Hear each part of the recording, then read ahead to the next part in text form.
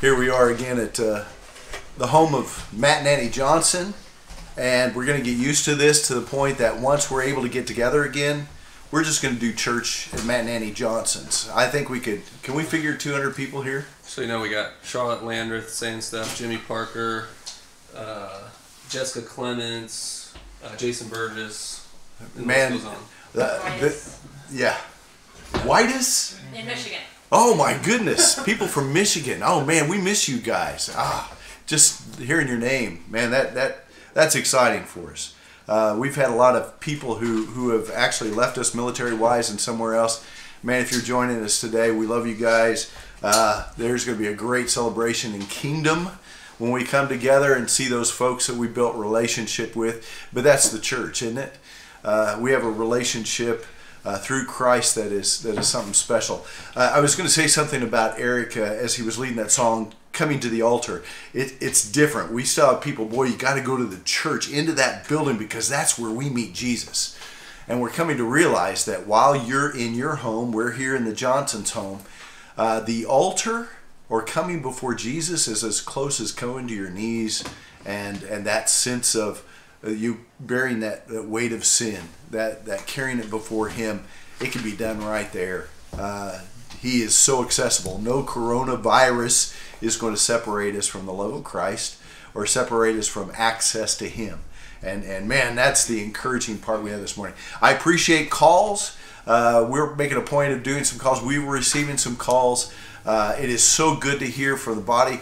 I'm just going to say this one thing. On my heart is Myung Spangler. She is going to undergo some surgery this coming Tuesday.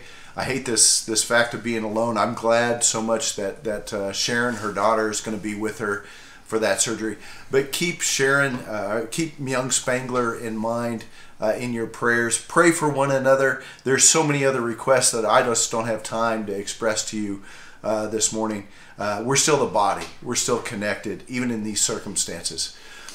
Now for the sermon. Last week I introduced our series as a new reality. And to understand that series, it is a new reality that we enter into when we receive Jesus as our Savior. There is a new life to be lived, a new life to be experienced in a world that has a flow and a direction that it goes in, that we now stand in that relationship with Christ. It is about our faith in Him. In this series, New Reality, it is over the book of 1 Corinthians. And instead of something I like to do is go by chapter or thought by thought, we're actually going by the topics that Paul deals with in 1 Corinthians. Last week, it was that unity that we talked about. The church in Corinth was actually revealing its immaturity by being jealous and going into quarreling with one another. And of all things, it was over who they're following. Paul makes it clear that we are united, and it's in that gospel message. It is in the death and resurrection of Jesus. And there we celebrate. There we are so like-minded. Oh, we have different backgrounds and everything we come from, but we are united in Jesus, and we're united even today. The topic that we're going to deal with today is actually found in chapters 5, 6, and 7 of 1 Corinthians. And the topic is sexual immorality. As Paul addresses another problem that the Corinthian church is dealing with, it begins in chapter 5. There's actually within the body of believers someone who is involved in sexual immorality. And that in itself is bad. But in verse 2, it says that the church was proud of it. And then in verse 6, it said they were even boasting about that. So Paul definitely has reason. He comes up and expresses there should be discipline here, even severe discipline. But instead, so Paul is definitely addressing this topic of sexual immorality. Now, as I put a searchlight, in my preparation this week on all three chapters, two verses really emerge as being kind of central to the thinking we want to deal with today. And that comes in chapter 6. and verses 18 and 19. Let me read that for you. And in verses 18 and 19, here's what Paul tells the Corinthian believers. He said, "Flee from sexual immorality. All other sins a person commits are outside the body. But whoever sins sexually sins against their own body. Do you not know that your bodies are temples of the Holy Spirit who is in you, whom you have received from God? You are not your own. You were bought at a price. Therefore, honor God with your bodies." Simple message. This is our new reality in Jesus. He calls us to sexual purity. He calls us to purity. Let me begin here. God's definition of sexual purity in the scriptures is very clear. God's definition of sexual purity is clear. Sex that is pure is between a husband and his wife. Actually, it's Paul later on defines that, and if you write that down, it's chapter 7, verses 2 and 3. We could see that clearly in those two verses. Now, the world's definition, it's not so easy to define. Matter of fact, it's fluid, it moves, it changes. But there are lines that society draws. We could see it in our laws. This kind of activity should not be with children. It should not be with animals. There are laws against that. It should not be without consent. But outside of that, the world really determines what is right according to our desires. We could look around and understand that sleeping around is okay. Having multiple partners is okay. Same-sex relationships today is okay and embraced. And matter of fact, is under that line, as long as they love each other, as long as there's a commitment there, it's okay. But according to the scriptures, it is between a man and a woman. Adultery, though even I believe in society it's frowned upon, it's part of our culture. It's a part of the flow of this world around us. All this sexual immorality. And this is where we take our stand. Now, the Corinthian, I want to talk a little bit about the Corinthian abuses that we find. There in chapter 5, I mentioned that there was one who was living with sexual immorality. In the first part of that chapter, it says that there was a man who had his father's wife. It was incest. And that was, it's even thought that this man was prominent in the congregation, possibly even a leader in the congregation. Other problems that we identify in chapter 6, there's a mention, I believe it's in verse 16, that there's prostitution mentioned. Paul mentions prostitution. It's pretty well known that in that time, part of their culture is something called temple prostitutes. It was part of religious practices and things like that. And it's thought that the Corinthians were even involved, or continued to be involved, even after they received Jesus, with these temple prostitutes. And it shouldn't have been.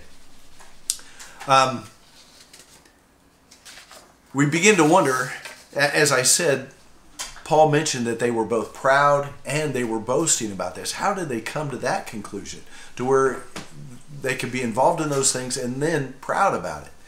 Well, I believe that verse 12, before the verses we looked at, verse 12 kind of identifies how, and it's from this phrase, "I have the right to do anything." That's a phrase that they were embracing. Possibly in your version it says, "Everything is permissible." Paul's response to that is, but not everything is beneficial. And then it says, Paul says it again, everything, or I have the right to do everything, but I will not be mastered by anything. That's, again, Paul's response. Where did they get this idea that I have the right to do anything? Actually, they had probably more than likely taken Paul's messages or previous messages to heart and really ran with it. It's out of context, and it's not right. Possibly it's that message that they are now free and out from under the laws that were in the Old Testament. That's not our salvation anymore. We're free from those laws. We're free from the sin. We're identified under those laws. We are no longer under condemnation.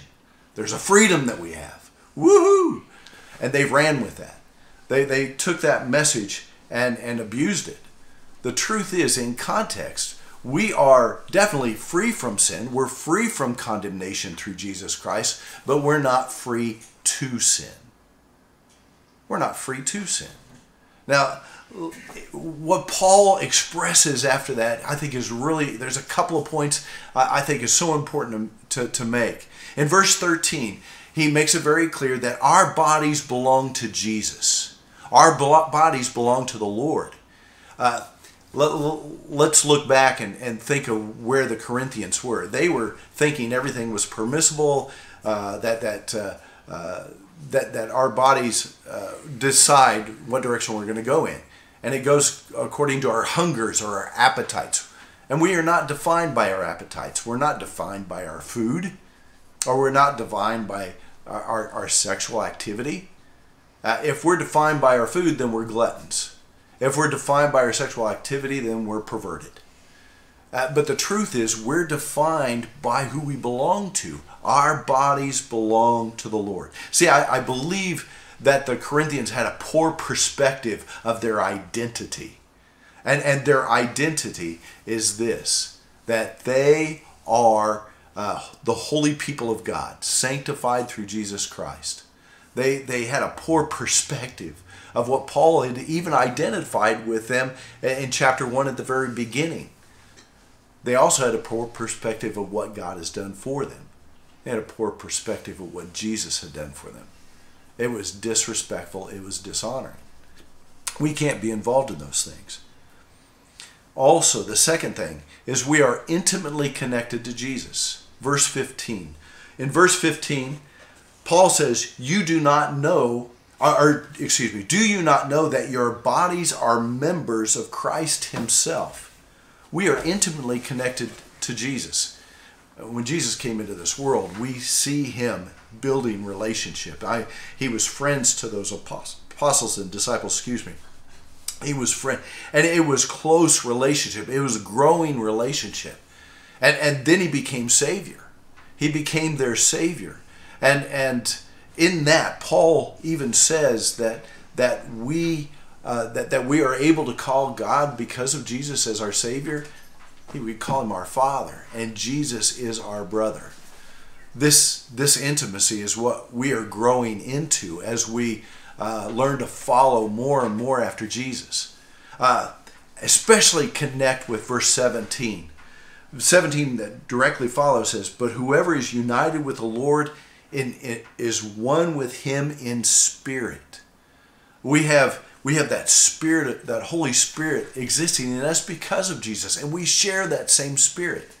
So Paul's question to the Corinthians was this: how can you be involved with prostitutes? How could you be involved in prostitutes and be in an intimate relationship with your Savior, Jesus Christ? How can that be? How can you be involved in sexual immorality and then claim to be in Jesus? Paul's making it very clear. He wants you to live what you've been given. He calls you to live what we've been given. It is that holiness, that sanctity that he's brought into us through Jesus Christ, through his blood. The Corinthians' involvement was with prostitutes, and he said it shouldn't be happening. The beginning of the verse that we looked at today, verse 18, he gives this direction: flee from sexual immorality. Flee, do everything you can. Let's face it. Sexual immorality is part of the flow of this world. It is prominent in this world. It is everywhere. Temptations everywhere that you turn. And again, in chapter 15, what we talked about last week, it says this is where we take our stand. It goes against the flow of this world. This is our new reality. It is standing in Jesus Christ. Our hope, I wanted to say that look at the extent that we're going to stay away from the coronavirus. We're social distancing. We're washing our hands. We're careful where we're going. We're not traveling like we used to. We're going to quite the extent to stay away from this virus. Man, if we just had that attitude towards sexual immorality, or specifically each one of us, the temptations that we're drawn to put it aside, to not be a part, to not watch certain things, or not to go certain places, or not to be around possibly even certain people who might lead us into that sexual immorality. Flee from sexual immorality. The next directive that we see in the scripture is this: honor God with your bodies. Honor God with your bodies. This is our new reality, that we belong to Him and we live life now to be honoring of Him. And it's not just Sunday morning when we come together. It's not just Sunday morning when we open our scriptures and we're praying, okay, this is our time to be honoring of God. That if we're in Christ, it is every moment of your life. It begins on Monday morning and it works its way all the way through Sunday night. It is continuous. It is before our family, it is before our friends. It is how we live our lives. And what we do with our bodies needs to be honoring of Him. God's true dwelling. Here's the point that Paul makes in that verse 19. He says, do you not know that your bodies are temples of the Holy Spirit, who is in you, whom you have received from God? You are not your own. You were bought at a price. Again, that intimacy, that connection in Christ is what we have.